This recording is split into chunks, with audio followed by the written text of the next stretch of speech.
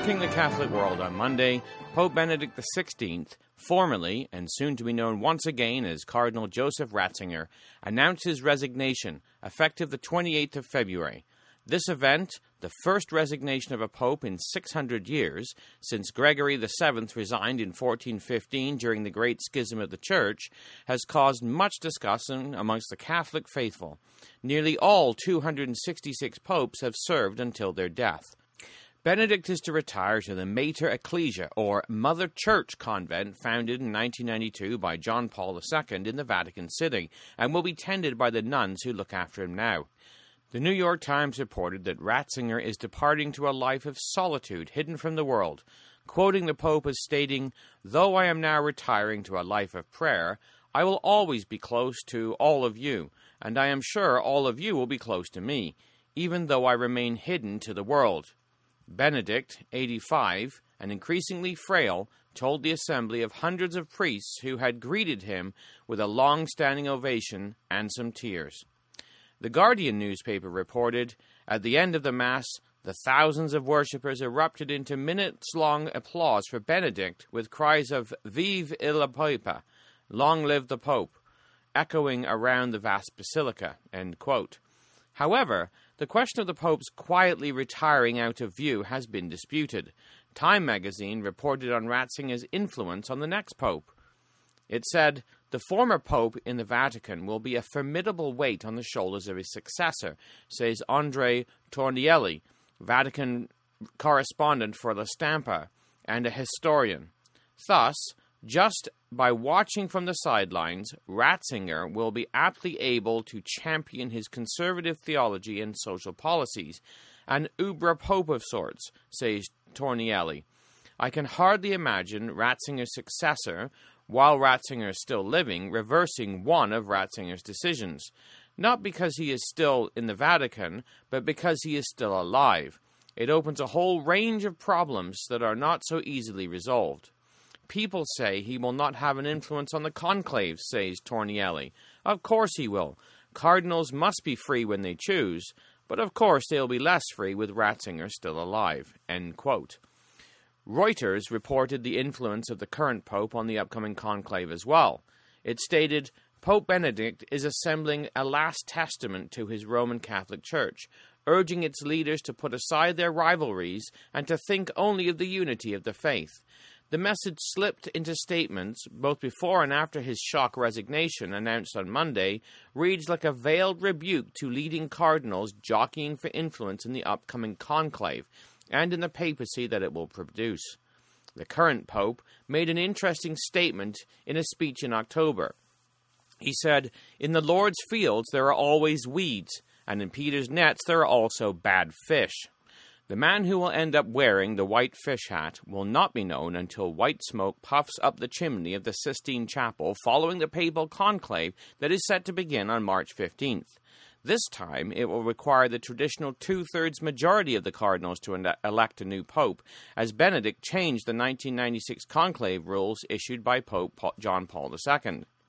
The wild speculation has begun as to who the successor of St. Peter will be.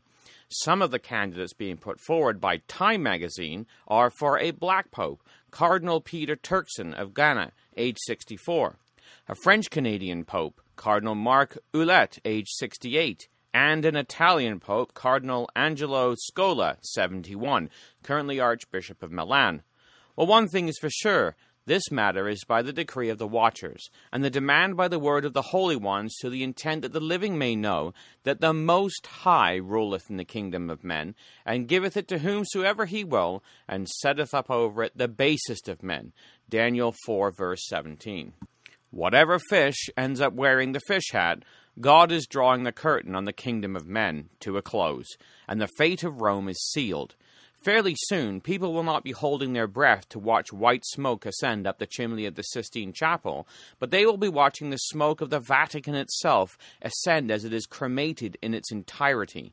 We read in Revelation 18, verses 8 to 10, "Her plagues come in one day, death and mourning and famine, and she shall be utterly burned with fire. For strong is the Lord God who judgeth her, and the kings of the earth who have committed fornication and lived deliciously with her shall bewail her and lament for her, when they shall see the smoke of her burning, standing afar off for fear of her torment, saying, Alas, alas, that great city Babylon, that mighty city, for in 1 hour is thy judgment come. At this time, the kings of the earth won't be mourning the resignation of the Pope. They will be mourning the destruction of this wicked system altogether. The crimes of the Inquisition will be recompensed. Ratzinger, before becoming Pope, was head of the Supreme Sacred Congregation of the Roman and Universal Inquisition, politically corrected in name to the prefect of the Congregation for the Doctrine of Faith. The cry of the saints of ages gone by will be answered, those that were slain for the word of God and for the testimony which they held. And they cried with a loud voice, saying, How long, O Lord, holy and true, dost thou not judge and avenge our blood on them that dwell on the earth? Revelation 6, verses 6-9. This will be God's righteous destruction, and a cause of great rejoicing amongst the saints, and all those who have been resurrected after being slain by this wicked whore. We read in Revelation 19, verses 1-3, After these things I heard a great voice of much people in heaven, saying, Hallelujah! Salvation and glory and honor and power unto the Lord our God, for true and righteous are his judgments. For he hath judged the great whore, which did corrupt the earth with her fornication, and hath avenged the blood of his servants at her hand. And again they said, Alleluia! And her smoke rose up for ever and ever. The curious thing in the resignation of the Pope is the position the Pope holds in the Catholic world. The Catholic Church and the world is at a loss as to what Ratzinger's actions actually mean. The Economist reported, Benedict is one of the only a handful of popes ever to resign, and the first for almost 6 centuries. Vatican spokesman Father Lombardi could not say what Benedict's title would be, nor how Christ's vicar on earth should be addressed in retirement. The article went on to state, Popes have always suffered to the end, notably Benedict's predecessor, John Paul II. In a comment the Vatican said has been taken out of context, the late Pontiff's secretary, Cardinal Stanislaw Dziwisz, said, One doesn't come down from the cross. Time magazine reported, the Pope must have felt very lonely in taking this decision, says a well-placed member of the Curia, the secretive bureaucracy that runs the Vatican. After all, there is no one higher up than him to defer the choice to. Above him, there is only God. The papal announcement, delivered in Latin, stunned the Church. Here was a pope, in the ultimate exercise of free will, giving up his throne and his role as the vicar of Christ. This statement hints at the place that the Pope holds in the Catholic Church. A look at church history defines it more clearly. It was Boniface who, in 1302, said, Furthermore, we declare, we proclaim, we define that it is absolutely necessary for salvation that every human creature be subject to the Roman Pontiff. Pope Leo XIII, when discussing the role of the Catholic Church and its relationship to those who had left it, said, It is impossible to think of such a large portion of mankind deviating, as it were, from the right path as they move away from us, and not experiencing a sentiment of innermost grief, since we hold upon this earth the place of God Almighty. He later stated, The supreme teacher in the Church is the Roman Pontiff. Union of minds, therefore, require, together with a perfect accord in the one faith, complete submission and obedience to the will to the Church and to the Roman Pontiff, as to God himself. The high office to which the Pope is elevated is highlighted by the words of leaders in the Catholic Church over the ages. John Tetzel, the famous seller of indulgences, proceeds from which went to fund the building of St. Peter's Basilica during the time of Martin Luther, had the following to say, The Lord our God no longer reigns.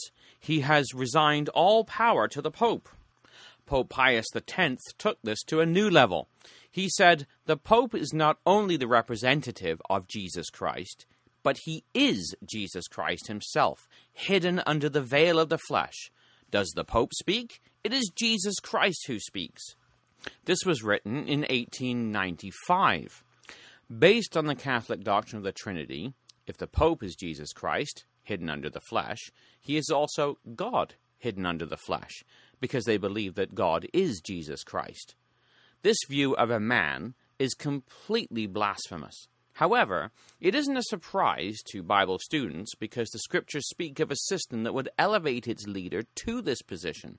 We read in 2 Thessalonians 2, verses 3 and 4, "Let no man deceive you by any means, for that day shall not come, except there come a falling away first, an apostasy, and the man of sin be revealed, the son of perdition, or lawlessness, who opposeth and exalteth himself above all that is called God, or that is worshipped, so that he as God sitteth in the temple of God, showing himself that he is God."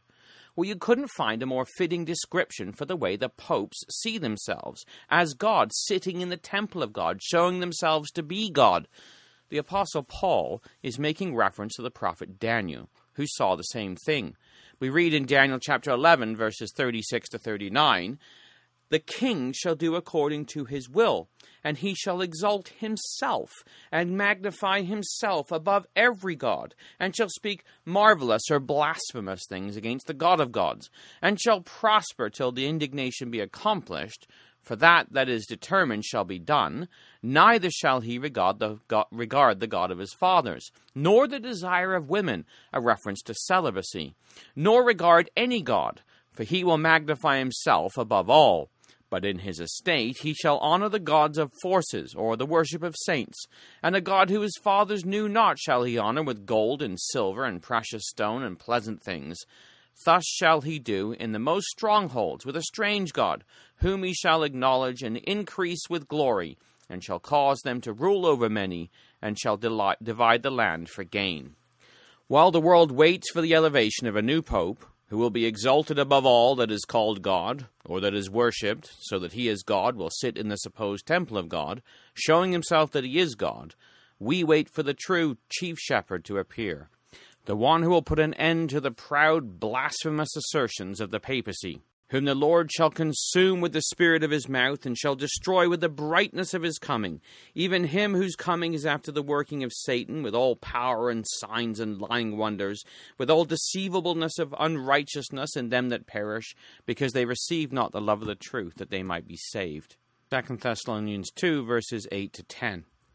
In the next few weeks, millions will be massing in St. Peter's to fawn over a decrepit old man of sin who has been elevated by a conclave of contaminated cardinals, drunk with the wine of Rome's fornication, stained with the mark of the beast in their foreheads, living in the habitation of devils, the hold of every foul spirit, and the cage of every unclean and hateful bird, who repent not of the works of their hands, that they should not worship devils, and idols of gold and silver and brass and stone, of wood, which can neither see, nor hear, nor walk, neither repent they of their murders, nor their sorceries, nor their fornications, nor their thefts. Smoke will shortly ascend up the chimney of the Sistine Chapel, but our anticipation should be for the smoke of her burning to ascend. For when this smoke clears, the kingdom of God will have been established, and God will have destroyed the face of the covering cast over all people, and the veil that is spread over all nations, Isaiah 25, verse 7.